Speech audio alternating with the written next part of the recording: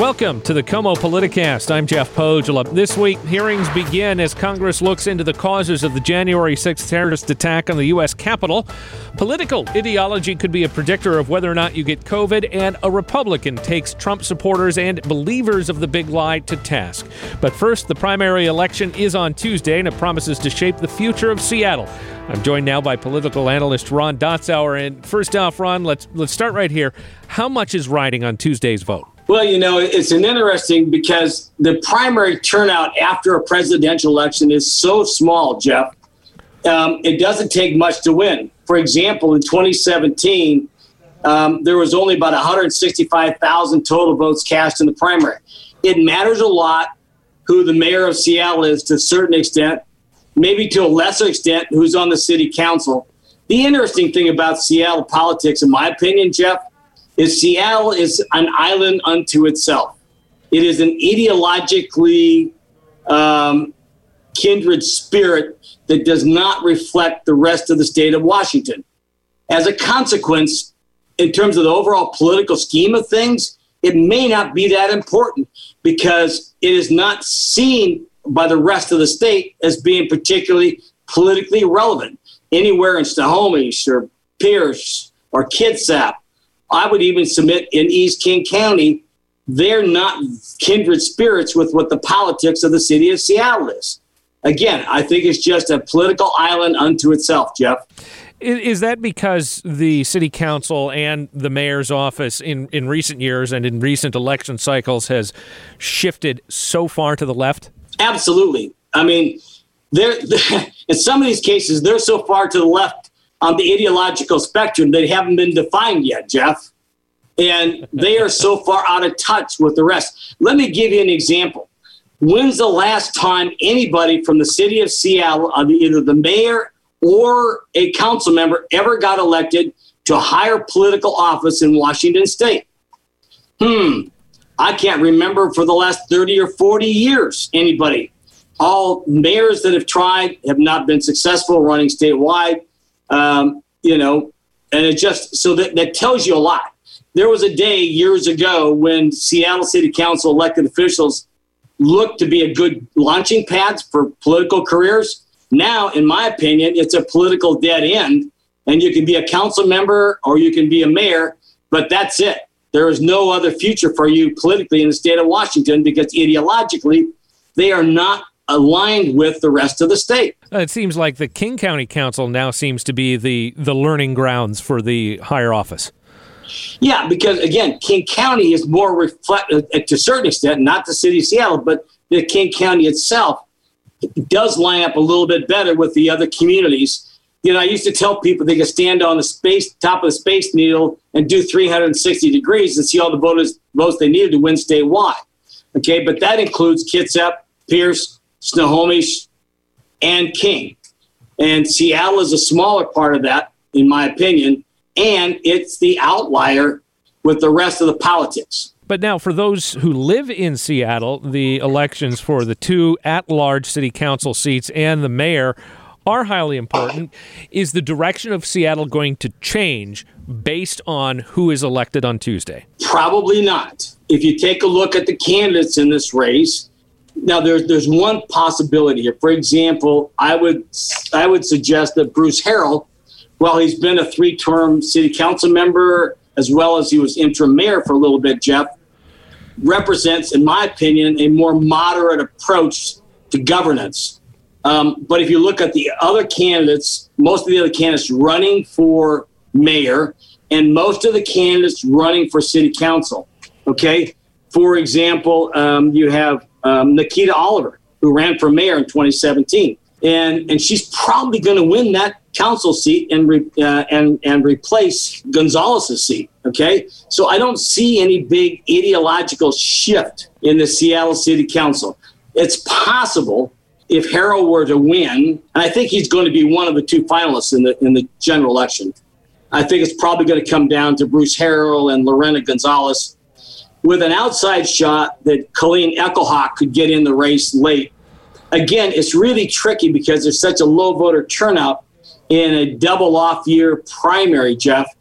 You can never tell for certain, but most of the stuff I've seen to date looks like a Harrell Gonzalez matchup in the general. And what you're going to see in that case is a more moderate, progressive, slightly left of center Harrell, as opposed to a Lorena Gonzalez, who really represents more of what I'd call the socialist wing of the political philosophy within the city of Seattle. Excuse me, Jeff. There's been so much talk nationwide with the Republican Party and Trump and the divisions that he has caused within the GOP and how there's sort of an ideological test amongst Republicans. But if you look at the Democratic Party here in Seattle, pretty much the same phenomenon. You have this ideological test of how liberal can you be, and if you're not ultra far to the left, if you're a moderate by any means, you get pushed out. Is that a fair assessment? Hey, Jeff, that is spot on, okay? There is a litmus test on the left as divisive, in my opinion, as the litmus test on the right, okay? Both are, in my opinion, not where, generally speaking, the preponderance of voters are, not only in the state of Washington, but also in the country at large. So, absolutely spot on. That litmus test on the left is just as dangerous, in my opinion, as what you see on the right. And Seattle is the embodiment of that. And as I've said previously, they're out of step.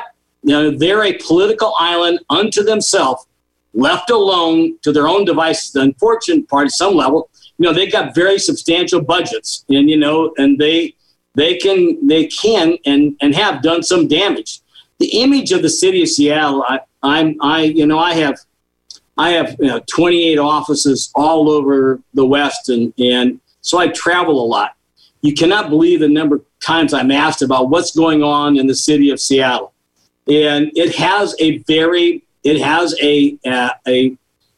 negative image on its elected officials, and it's unfortunate, but that's where we're at. And the council, and to a certain extent, the mayor's office has been a capture of the ultra-left socialist working group, if you will, in the city of Seattle. And that's all changed in the last, 10, 20 years or so, Jeff. But the elected offices really only reflect the opinions of the electorate itself. So why has Seattle lurched so far left in recent years? Well, because the socialist activists on the left have just captured, they have intimidated, and they've done a good job of organizing, okay? And because of low voter turnouts, they do a good job of turning out their base. And it's a lot harder to motivate moderate, even left of center voters to a certain extent to engage at the same level. It's the same true as on the left and on the right. Those voters are much more motivated to participate. And that's what's happened in the city of Seattle, in my opinion. Outside of the city of Seattle, are there any other races you're looking at or curious to see what might happen? No, I don't think there's much going on. Again, this is what we call in the business a double off political cycle, Jeff. And where there's just it's a bit of a yawner, except if you're a candidate and you're a family and friend member of a candidate. Other than that, there's just not a lot of interest. And it's unfortunate when you get so few voters determining who these candidates and these office holders are going to be. But that's just the reality. That's the political reality of what we're dealing with, Jeff. All right, Ron Dotzauer, political analyst and founder of Strategies 360. Thank you so much for your time. My pleasure, Jeff. Take care. Have a good weekend. All right, still to come, a Republican counterpoint to the partisan recount in Arizona when the KOMO Politicast continues after this. Welcome back to the KOMO Politicast. I'm Jeff Pogela. The partisan recount in Arizona continues more than 6 months after officials certified the election, which Joe Biden won. Misinformation and disinformation have led many within the Republican Party to believe that Donald Trump won re-election when in fact he did not. Now, the Arizona recount is being conducted by a private firm called Cyber Ninjas, whose owner is a fervent believer in President Trump's false claims. To be absolutely clear, there's been no evidence of widespread voter fraud in the 2020 election, but that hasn't stopped many people from believing otherwise.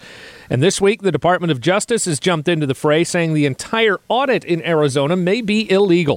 For an expert opinion on these issues, we're joined by Washington's Secretary of State, Kim Wyman, and let's begin with this.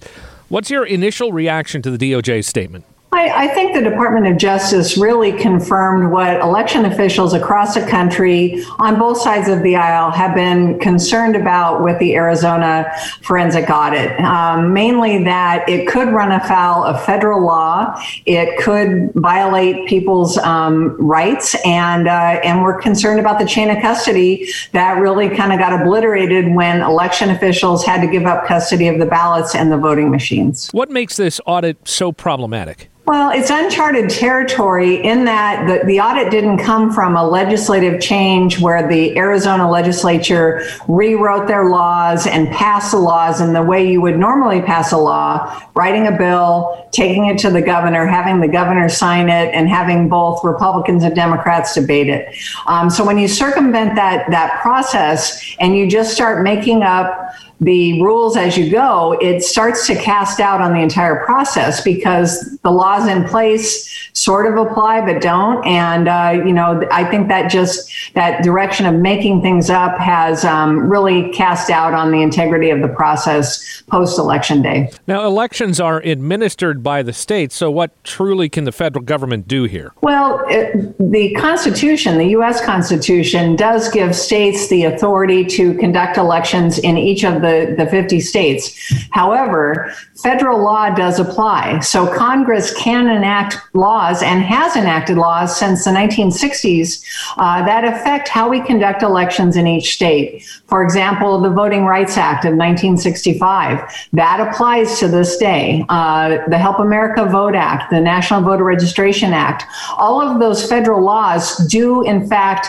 dictate to states how local governments can control ballots and what they have to do in any federal election. Now, you mentioned that this private audit to be conducted, or that is still being conducted by the group Cyber Ninjas, could put people's rights at risk. What do you mean by that? Well, it's a couple of layers. The first one is the group had originally talked about going door to door to voters' houses to verify that, John Smith that voted on this address on this date in the election actually still lived there and was actually eligible to vote.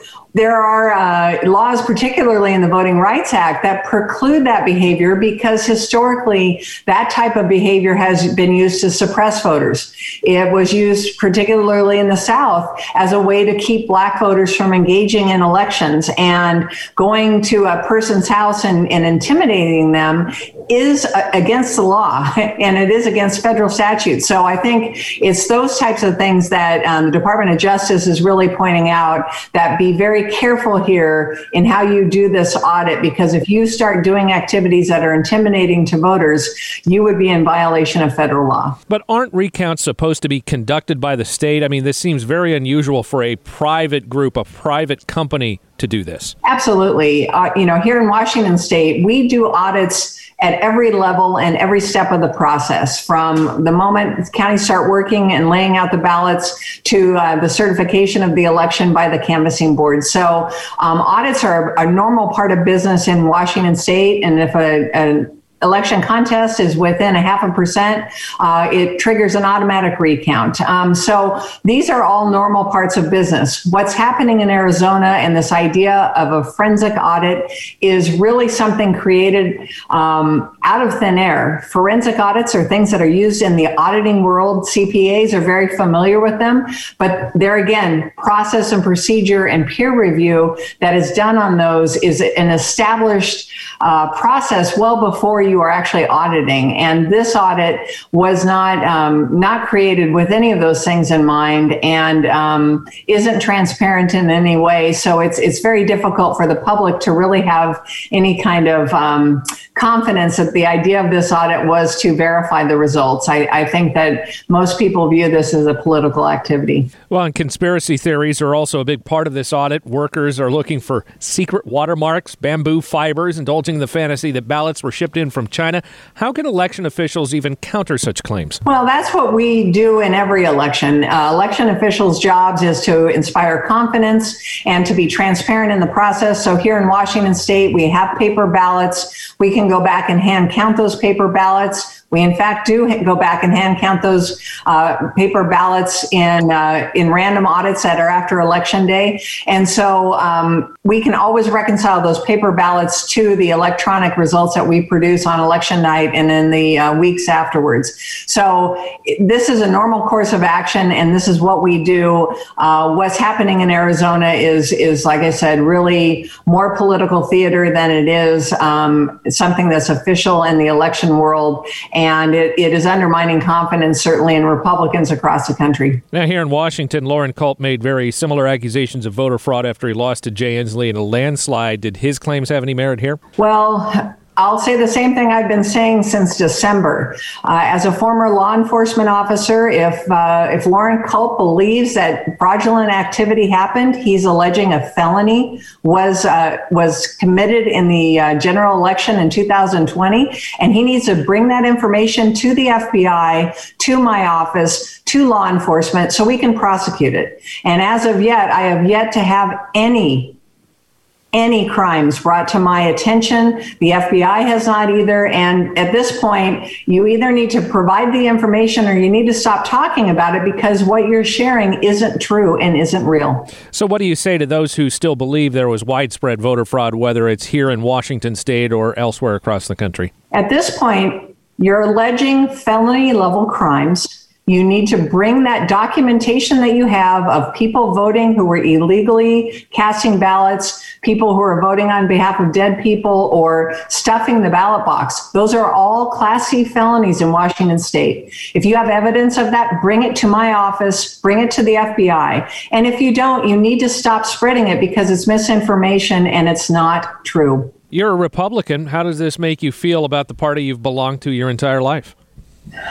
Well, I'm a Republican because I believe in the principles that Ronald Reagan espoused 40 years ago. And, I want to see my party get back to those, the rule of law, representative government that is smaller and is closer to the people, and a strong national defense. And, we need to get back to principles that really define the Republican Party and stop reliving the 2020 election, look forward to 2022 and 2024.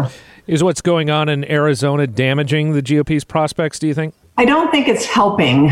Certainly what's happened from the email that we receive in my office, and I'm sure that this report will generate more of it, is that a swath of the Republican Party doesn't believe that Joe Biden was elected. That is in direct result of the misinformation and disinformation that's been spread by a number of people supportive of President Trump. And yes, I think it's undermining. I think it's making some in the party question why they're members, and I'm sure we're going to see an exodus of good Republicans leave because they don't believe some of the things that are happening in the party. Have you questioned your place in the party? Oh, I do every day. And I think that's been true my whole political career, though, and I think that's a good, healthy thing. But with that said, I know why I'm a Republican. There are those that call me Rhino, a Republican in name only. And, actually the irony is that these are people that are probably the rhinos themselves. And so at this point, what I'm going to keep doing is doing my job on behalf of the citizens of Washington State to the best of my ability. I'm going to represent everyone in the state because that was what I was elected to do. And the fate of the Republican Party is in the hands of those who are running it. And I'm going to continue to be the Ronald Reagan Republican I always have been. Looking forward a little bit, we've got the primary election coming up next week on Tuesday, August 3rd. Are you all prepared for that? You ready to go? And what are you expecting to see? Yes, we are. We're working very closely with the 37 counties that have primary elections on Tuesday. They're working hard processing ballots, and voters are starting to return them, albeit a little bit slowly. I hope that by Tuesday we have higher turnout than we do today. What are we seeing so far? So far, it's coming in. The ballots are coming in very slowly. Statewide, we have about 11% of the ballots have been returned. There is a new tool on the Secretary of State's website that voters can use to look up return rates and demographics about your county, how many people have returned ballots and what the age breakdown of those are. So again, one more layer of transparency for voters to know how ballots are coming back in. But I hope that voters get engaged soon, because these are the races that determine things that really affect your daily life. You know, city and town councils, school boards, fire commissioners determine how fast a first responder gets to you in an emergency, what the quality of the roads are in your neighborhood, and what books your kids read in school. So it's important that voters engage, and I want to remind people to get their ballots in by 8 o'clock election night into a ballot drop box or with a postmark of Election Day. I know you're loath to do it, but I'm forced to ask it. What kind of turnout are you expecting on Tuesday? Right now I'm hoping we can get to 25%. I think that we're tracking to get there, but that's pretty sad that only 1 in 4 voters are choosing to participate this year when these races are so important. And is that expected to go up in the general? Yes, I would imagine that by the general election in November, we will see higher turnout, but even then it will probably be closer to 1 in 2 voters. All right, Secretary of State Kim Wyman, thank you so much for your time, as always. Thank you, Jeff. When we come back, Republicans blocked an independent commission, but Congress begins its own investigation into the attack on the U.S. Capitol.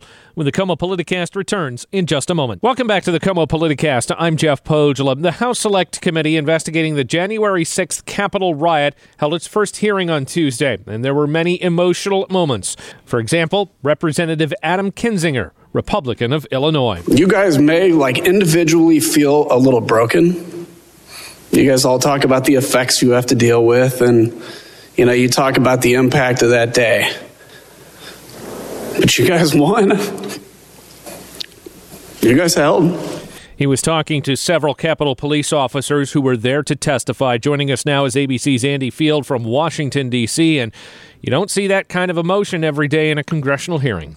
You don't see a hearing like this ever. I've covered Washington for quite some time, have never seen anything quite like this. 4 officers who deserve gold medals and pay for the rest of their lives and go live in an island somewhere. I mean, these are guys that put their lives on the line for the people who were sitting on that panel, the members of Congress, along with all the other Republicans who have basically said, there's nothing to see here. We don't want to hear about this. This is a partisan witch hunt. There was nothing partisan about this today. This was a team of people, 2 Republicans, handpicked by Nancy Pelosi, because the Republican Party, apparently through its leader Kevin McCarthy, wanted to put partisans on there to make this a partisan investigation. Folks like Jim Jordan, who would have gotten up, and we know this because he does it repeatedly, saying, well, what about the Black Lives Matters protesters?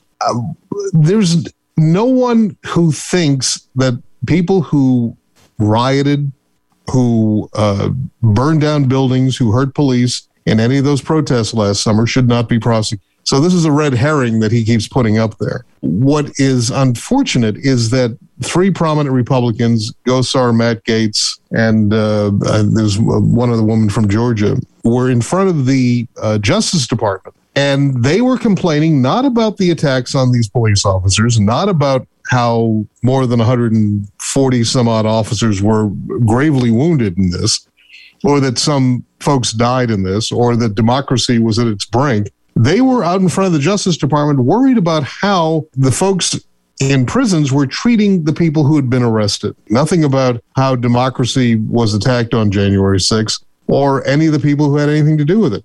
So it was an extraordinary day here in Washington to see those 2 stark contrasts. The other thing that's interesting is that almost to a person, if you asked anyone on Capitol Hill, Kevin McCarthy, the minority leader in the House, Mitch McConnell, the minority leader in the Senate, did you watch the hearings today? Do you have any reaction? Every single one of them said the same thing. I was too busy in meetings to watch. That is a bit shocking, but it's not every Republican. We talked about Representative Adam Kinzinger as well as Representative Liz Cheney of Wyoming. Here's what she had to say in talking with Sergeant Aquino Gonell. Officer Gonell, when you think about that and share with us the vivid memory of the cruelty and the violence of the assault that day. And then you hear former President Trump say, quote, "It was a loving crowd. There was a lot of love in the crowd." How does that make you feel? It's upsetting. It's a pathetic excuse for his behavior, for something that he himself helped to create.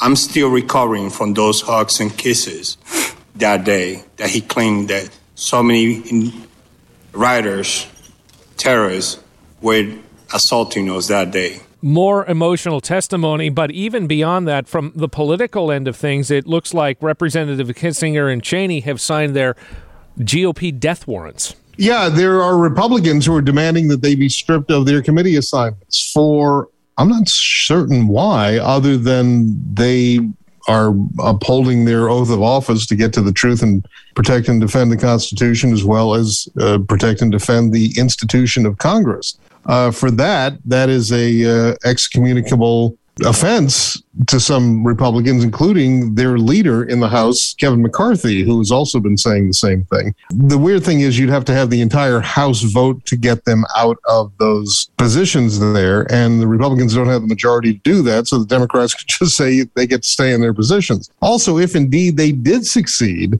in removing Cheney and Kinzinger, Nancy Pelosi can just put them right back in those positions. So the Republicans don't have a whole lot of power. Turning back to the investigation itself by the committee, what are we hearing? What's new coming out of this first meeting? Well, I think the most extraordinary part of this was hearing the testimony of these officers literally talking about how one African-American officer saying he never in all his time in law enforcement was he called the N-word. And you hear, I think we heard some of that on tape of some of the folks screaming that at some of the officers. We hadn't seen the people who were setting up the gallows and saying it's time to start bringing these people out here. We hadn't seen some of this raw footage that was just gut-wrenching to watch, where you had officers literally fighting for their lives to defend the people inside that building.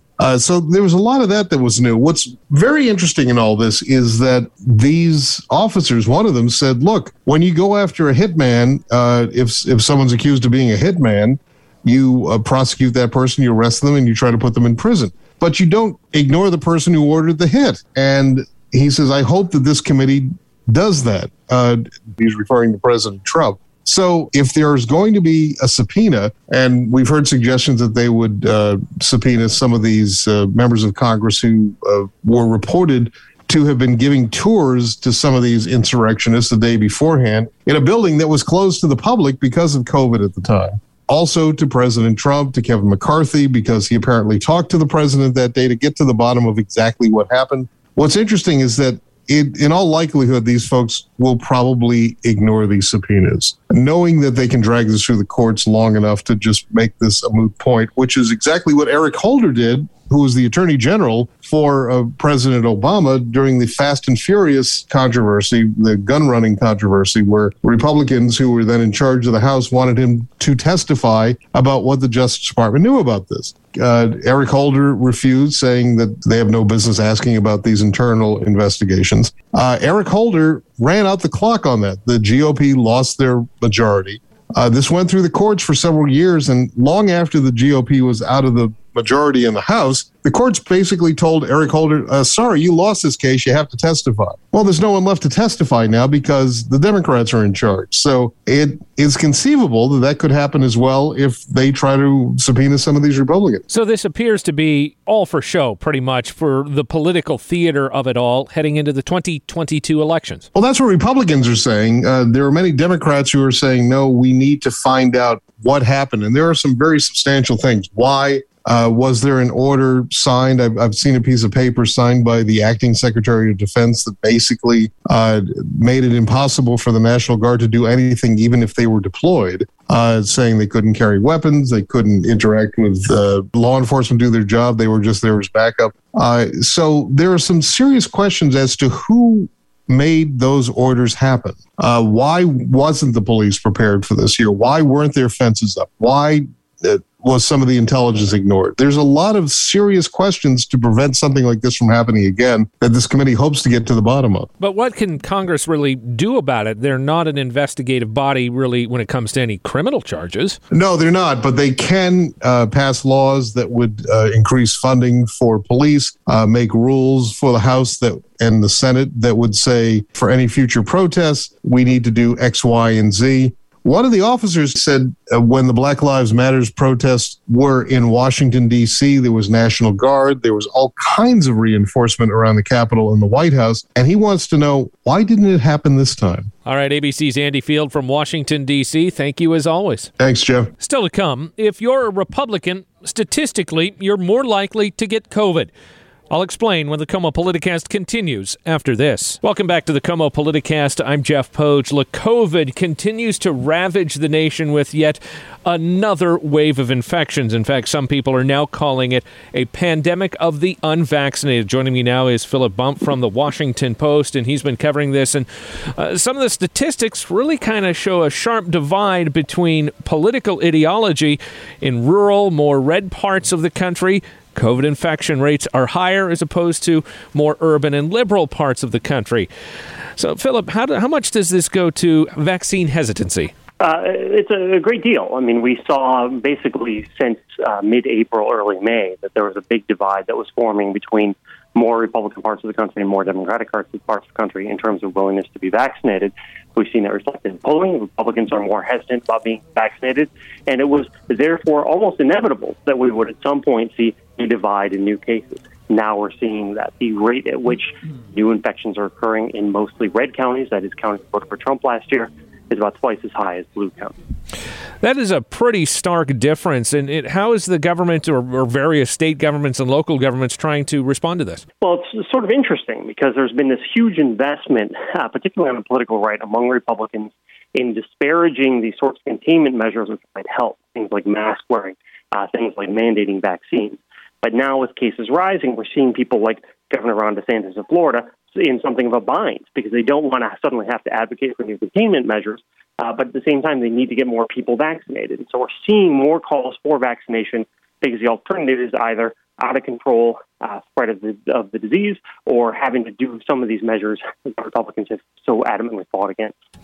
One of the more interesting notes on this that I have seen is that Fox News for so long had many of its hosts just pushing the vaccine hesitancy on it and being very skeptical about the COVID-19 inoculations, but that's changed quite a bit. I wouldn't say it's changed that much, actually. I mean, we've seen some comments from Fox News hosts, both hosts of their opinion shows and some of the hosts of their actual news coverage, expressing that the vaccine ought to be something that people should consider getting.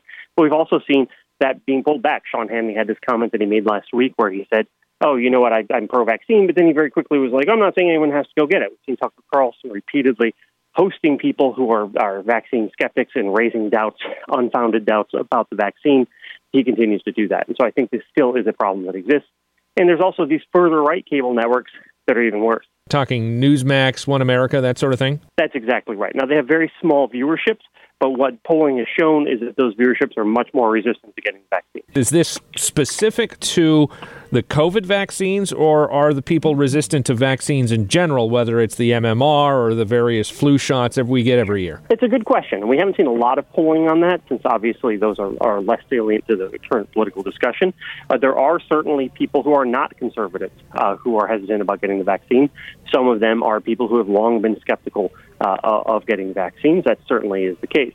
But that we're seeing such a broad divide that is falling on partisan lines suggests that for this vaccine at least, politics does play a role. All right, Philip Bump with the Washington Post. You can read more at WashingtonPost.com. Thank you so much for joining us. Thank you very much. Still to come, it's the return of the masks when the KOMO Politicast continues in just a moment. Welcome back to the KOMO Politicast. I'm Jeff Poge. Here's Greg Herschel. President Biden announcing that all federal employees and on-site contractors must now show they are vaccinated against COVID, and if they don't, they'll be required to wear a mask, do social distancing, and undergo weekly or twice-weekly testing. He's hoping other employers will do the same. Every day, more businesses are implementing their own vaccine mandates.